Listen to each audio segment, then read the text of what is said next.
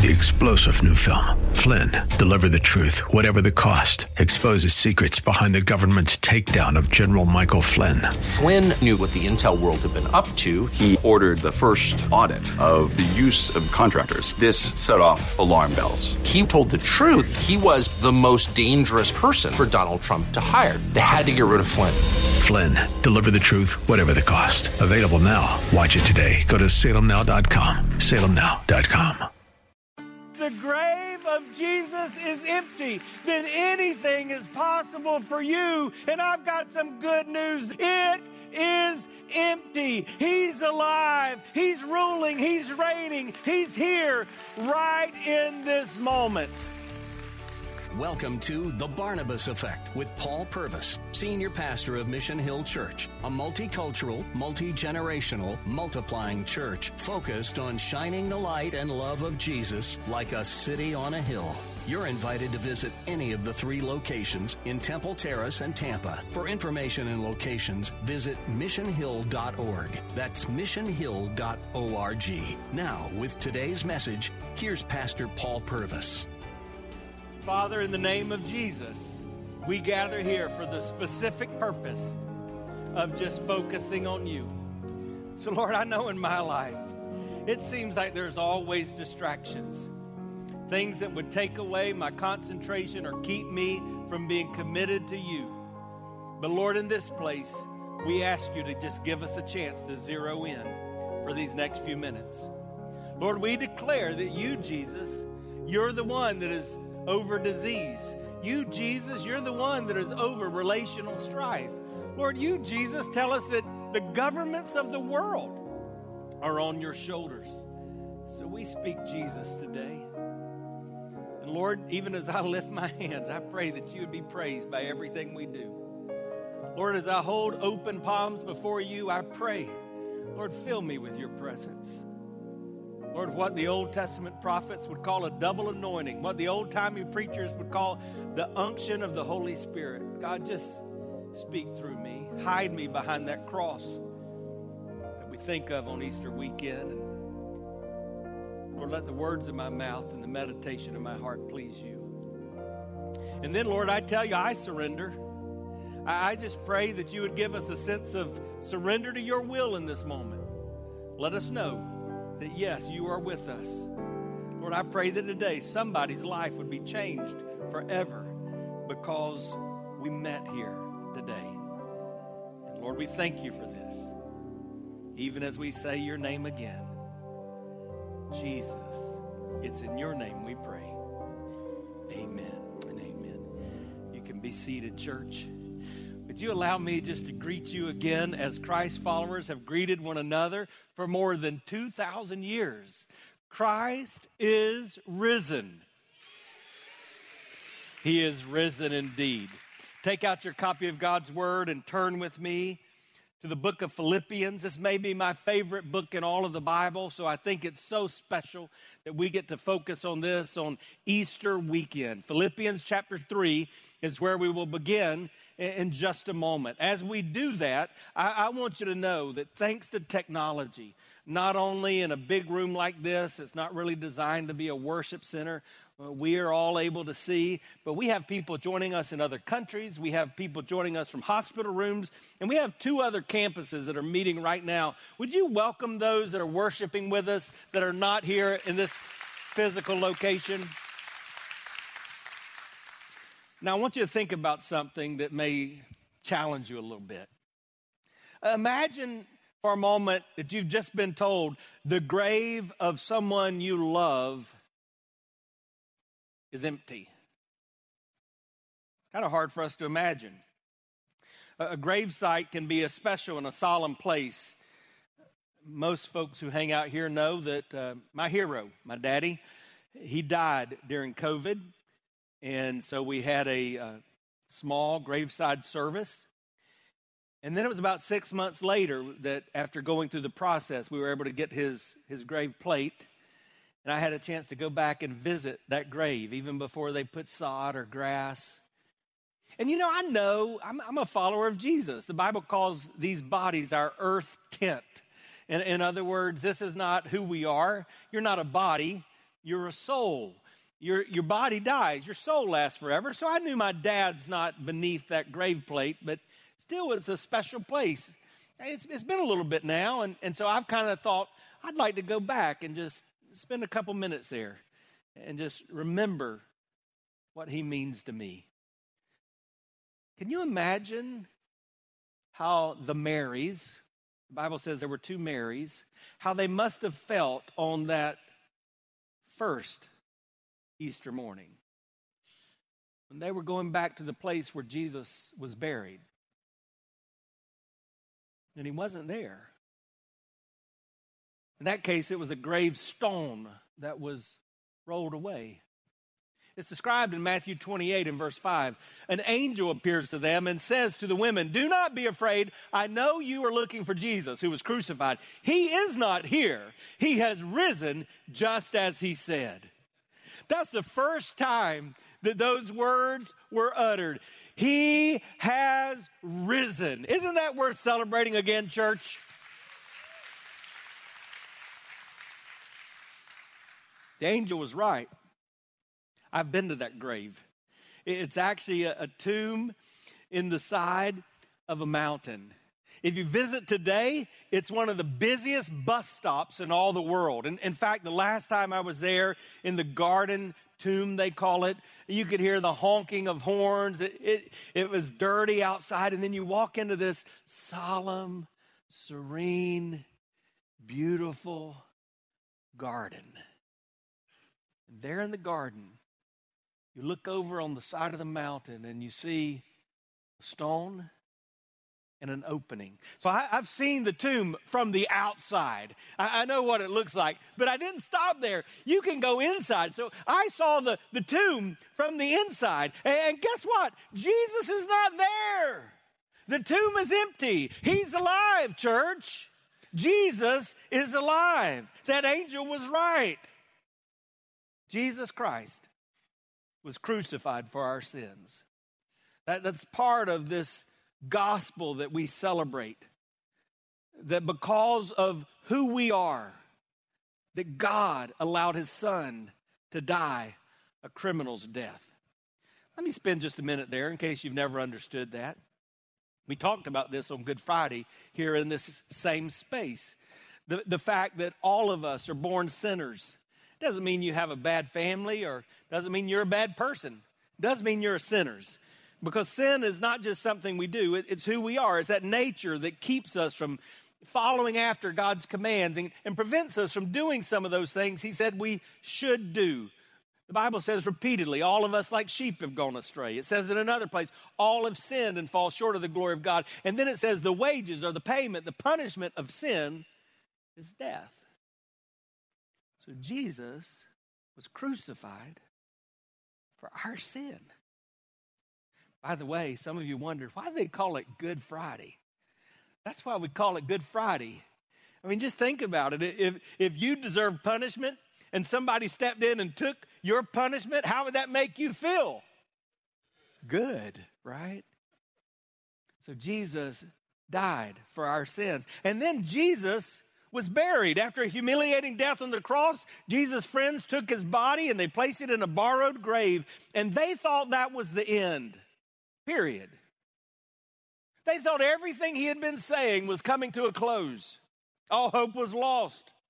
The promises Jesus had made, all the talk about him having a kingdom. Why? Well, because once you're dead, you're powerless, right? I already talked about that, and even remembering my dad's life. That body can't do anything. Well, not Jesus. Because that's not the end of the story. That's what we celebrate on Easter weekend. God raised Jesus from the dead. God raised him from the dead. 3 days after his death, Jesus walked out of the grave shining like the sun. And dangling from his belt were the keys of death and the keys of hell. And he was declaring to the world from that moment on, God is alive. He is alive. So that's where we're different from any other world religion. We've gathered together today and we're celebrating a living God. Just think about that. The God that we've sung about, the one we've prayed to, the one you're hearing about right now, he's not a distant deity. He's not dead. We can't visit a tomb that contains his body. He's alive. But most of you knew that part of the story. I understand that. And you expected on Easter weekend to come and hear me tell you that Jesus died on the cross for our sins. He was buried. And 3 days later, God raised him from the dead. But what difference does that make? Why is that so important? And how does it help you and me in our daily lives? Because in a day or two, we're going to be back at work or at school. And we're going to be surrounded by friends or coworkers or family. And they don't all follow after Jesus. And maybe we're struggling with where he is in the midst of our broken world. Why does the resurrection matter? It's one simple thing I'm going to tell you over and over again today. If the grave of Jesus is empty, then anything is possible in your life. Do you believe that? If the grave of Jesus is empty, then anything is possible in your life. Now, you may know that the Bible teaches that. Let me just give you a couple of examples. In Matthew chapter 19, this is what Jesus says. It says, he looked at the people around him and said to them, with man, this is impossible. But with God, all things are possible. How many things? Yeah, see, if the grave of Jesus is empty, then anything is possible. And then maybe you've seen this. I remember when Tim Tebow used to put this verse up under his eyes and in the black, and it was Philippians 4:13. It says, I can do all this through him who gives me strength. The way I learned that as a child, it says, I can do all things through Christ who gives me strength. How many things? All things. You see, if the grave of Jesus is empty, then anything is possible. But how does this work? How does it look? How do I live it out? That's what we're going to see in Philippians chapter 3. Now, Philippians is a letter to a specific group of people in the Bible. Most of your New Testament was written by men of God, inspired by the Holy Spirit of God, but they were letters that were written to a specific group of people that apply also to our life. This particular one was written to a church in a city called Philippi. So if he were writing to this specific group today, it would maybe be called Templarians or Campanians or something like that. But it's called Philippians because it was written to a church in Philippi. And Paul's writing this about 30 years after he began to follow Jesus. So he's kind of mature in his faith, you would think. And he's writing this from jail. Now that's going to be significant because that's just a reminder that things don't always work out the way we wish they would. And so here's Paul, and he starts this letter. I love this book. It's a book about joy, which is interesting since he's writing for jail because you would think that would be a hard place to find joy. And some of you come in today and you look at the circumstances of your life and you think, I don't have any joy. And this is just a reminder that joy doesn't come from what's going on around us. Happiness may. Happiness is tied to the happenings in our life. But joy, man, that comes internally from Jesus. And so Paul would say things like this. And in the beginning of Philippians chapter 1, he would say, I know, regardless of what you're going through, that God works all things together for your good. And he who started a good work in you will be faithful to complete it. At the end of Philippians 1, he would say something like this. Don't worry about me, because whether I live or whether I die, I'm with Jesus. For me to live is Christ, and for me to die, that's just more Jesus, more Christ. Then in chapter 2, he would say this. He said, hey, if you want to get an attitude, just one of our first moments of confession. Anybody else ever struggle with their attitude? I'm not going to ask you to raise your hand on this one, but even on Easter morning when it's stressful, you're trying to get dressed to come to church, if you're not careful, you can come in with an attitude. And so Paul said, if you're going to get an attitude, get this attitude, the attitude of Jesus. And he describes Jesus in chapter 2, and then he ends it by saying, who was obedient, even to the point of death on the cross. But because of that, he says, one day every knee will bow and every tongue will confess that Jesus Christ is Lord. Then he gets to chapter 3. In chapter 3, it begins a little differently, because in chapter 3, he starts out by saying, watch out for the dogs. He's not talking about the Georgia Bulldogs. I'm not real fond of them. He's not talking about like, who let the dogs out? Yeah, no, he's not talking about that. He's actually talking about religious people. People like he used to be. He's saying, watch out for those people that think that religion is everything, or think that they've arrived because they're religious. Man, that's just a reminder to me on Easter that I'm so glad you're here, but God's not focused on your religion. It doesn't matter whether you're Baptist, Catholic, Methodist, Episcopal, Lutheran, Presbyterian, Assembly of God, non-denominational, Church of Christ, or some of these offshoots that aren't even really following anything. It's not about the rituals you've been through. Some of you have been through confirmation and you went to church class and you've had first communion, or maybe you grew up Baptist like I did, and so you walked down an aisle, or you raised a hand, or you were dipped in water, or you were dunked under, or you were sprinkled. I don't know. It's not about those things. It's more, Paul's saying. And in fact, he says, if it were about those things, man, then I'm top of the top. It's kind of a proud moment for him. He gives us his resume. He talks about all the things that he's done religiously. And then he says, but none of that matters. On Good Friday, we sang this song, and it kind of expresses his sentiment.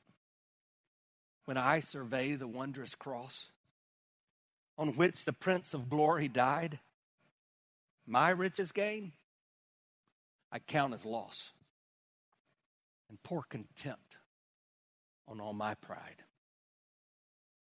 Listen to how Paul says it. Philippians 3, verse 7. But whatever were gains to me, I now consider loss for the sake of Christ. What is more, I consider everything a loss because of the surpassing worth of knowing Christ Jesus, my Lord, for whose sake I have lost all things. I consider them garbage. Again, I grew up with the King James Bible, and in the King James Bible, it says, I consider it dung. You know what dung is? We don't really use that word. So let me help you. I've got to be careful. We're in church. Poop. Do. You get the point, or do I need to continue? He says, all of these things that I walked around proud of, strutting about, I thought I was somebody, I now consider that a pile of rubbish, that I may gain Christ and be found in him, not having a righteousness of my own that comes from the law, but that which is through faith in Christ Jesus, the righteousness that comes from God on the basis of faith. I want to know Christ. Yes. To know the power of his resurrection and participation in his sufferings, becoming like him in his death, and so somehow attaining to the resurrection from the dead. Now, theologians talk about this passage of Scripture and tell us that it really reminds us of the process of salvation. Did you know the Bible says salvation is somewhat of a process? We're saved once and for all at a moment in time, but there is a process that's ongoing. I am saved, and then I'm being saved, and then one day I will be saved. Let me see if I can explain that. Verse 9 talks about when we are saved. And there is a moment. Jesus called it being born again. I like to think of it this way. All of us have birthdays, and pretty much everybody I've met knows their birthday. Even little children know their birthday. If I told you to say your birthday right now, you would tell me the date on which you were born. And Jesus said, when you begin to follow Christ, there's another birthday. You're born spiritually. So that means it takes place at a moment in time, and you should have awareness of that moment in time. It's called justification. Justification. We are justified. And Paul describes it this way. He says it's a gift from God. It's God's grace, but you take advantage of that through faith. It's not by the things you do. It's not by anything you've earned. but you're trusting God in faith that he will justify you. What does that word mean? Some people have helped us understand by saying, just break that word down. Justified means just as if I'd. So it's just as if I'd never sinned, just as if I'd always obeyed. That's what it means to be justified. Remember, we've already learned that we were separated from God because we're sinners. But God doesn't want to stay separated from us. So he gives us a gift that's demonstrated by the death of Jesus on the cross. It's fulfilled when Jesus raised from the dead. And when we look to what Jesus has done for us, he makes it just as if we've never sinned, just as if we've always obeyed. He makes us righteous in his righteousness. That's a big deal. We're saved from the punishment of sin. But that wasn't the end. That's verse 9. In verse 10, he talks about how we're being sanctified. When you were born, you were just a baby. I mean, you were a cute baby, every one of you. You were the cutest baby I've ever seen. You were cute, but you were just a baby. Nobody stays a baby. You grow up. Same thing spiritually. When you step across that faith line, just like these 5 who were baptized just a moment ago, they're demonstrating that their spiritual life has begun. But they're supposed to grow, to be sanctified, to look more like Jesus. In our church, we've been studying through the book of Romans, and we just finished Romans 12. And in Romans 12, Paul says, I want to present my body as a living sacrifice before God so that I can do what he wants me to do, so that I'm not conformed to look like this world, but that I'm transformed to look like Jesus. Being sanctified means I should look more and more like Jesus. That's why Paul says in verse 10, I want to know Christ. I want to know everything about God through Jesus. So when I'm sanctified, I'm saved from the power of sin. I begin to realize sin doesn't have to control me. I don't have to look like my old me. I can look like Jesus.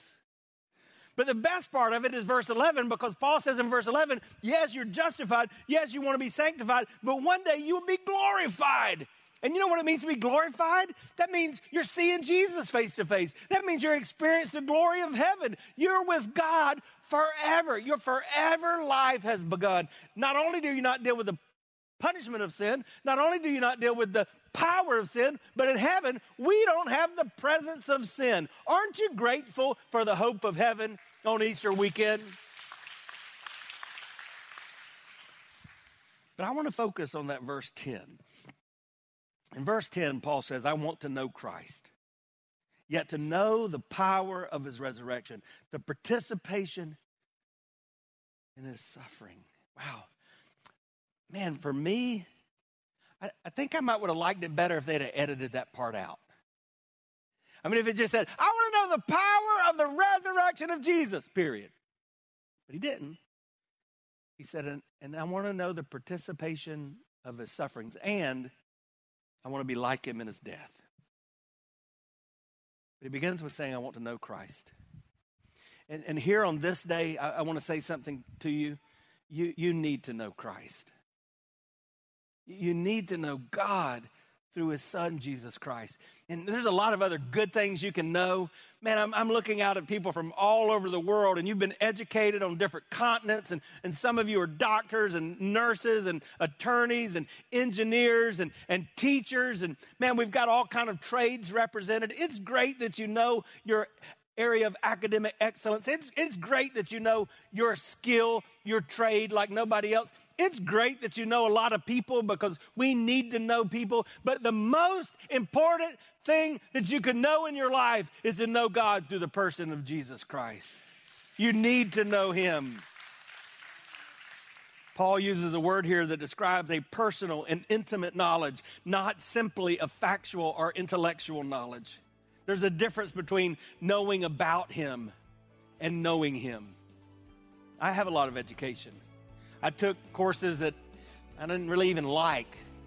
And unfortunately, I remember some of the things from some of those. I know facts about historical figures, many of which are dead, but I didn't know them. You've been listening to The Barnabas Effect with Pastor Paul Purvis. The Barnabas Effect is here to provide listeners like you with biblical truth and spiritual encouragement. But it can't be done without your financial support. Go to missionhill.org and click on the Give tab. Your financial support helps us reach those seeking truth about God and themselves. Thank you for giving at missionhill.org. Be encouraged by The Barnabas Effect with Pastor Paul Purvis. Weekday mornings at 9, here on Faith Talk Tampa.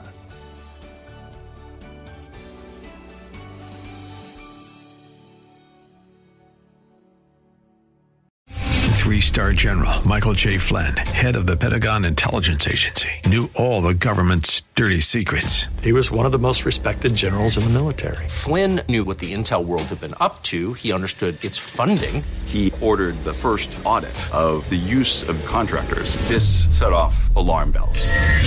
The explosive new documentary, Flynn, Deliver the Truth, Whatever the Cost, uncovers the facts behind this scandal. Flynn told the truth. He was the most dangerous person for Donald Trump to hire. I find out the worst enemy that I'm going to face in my life is right here in America. They took my assessment and they wanted me to change it. And I was like, I'm not changing it. They had to get rid of Flynn.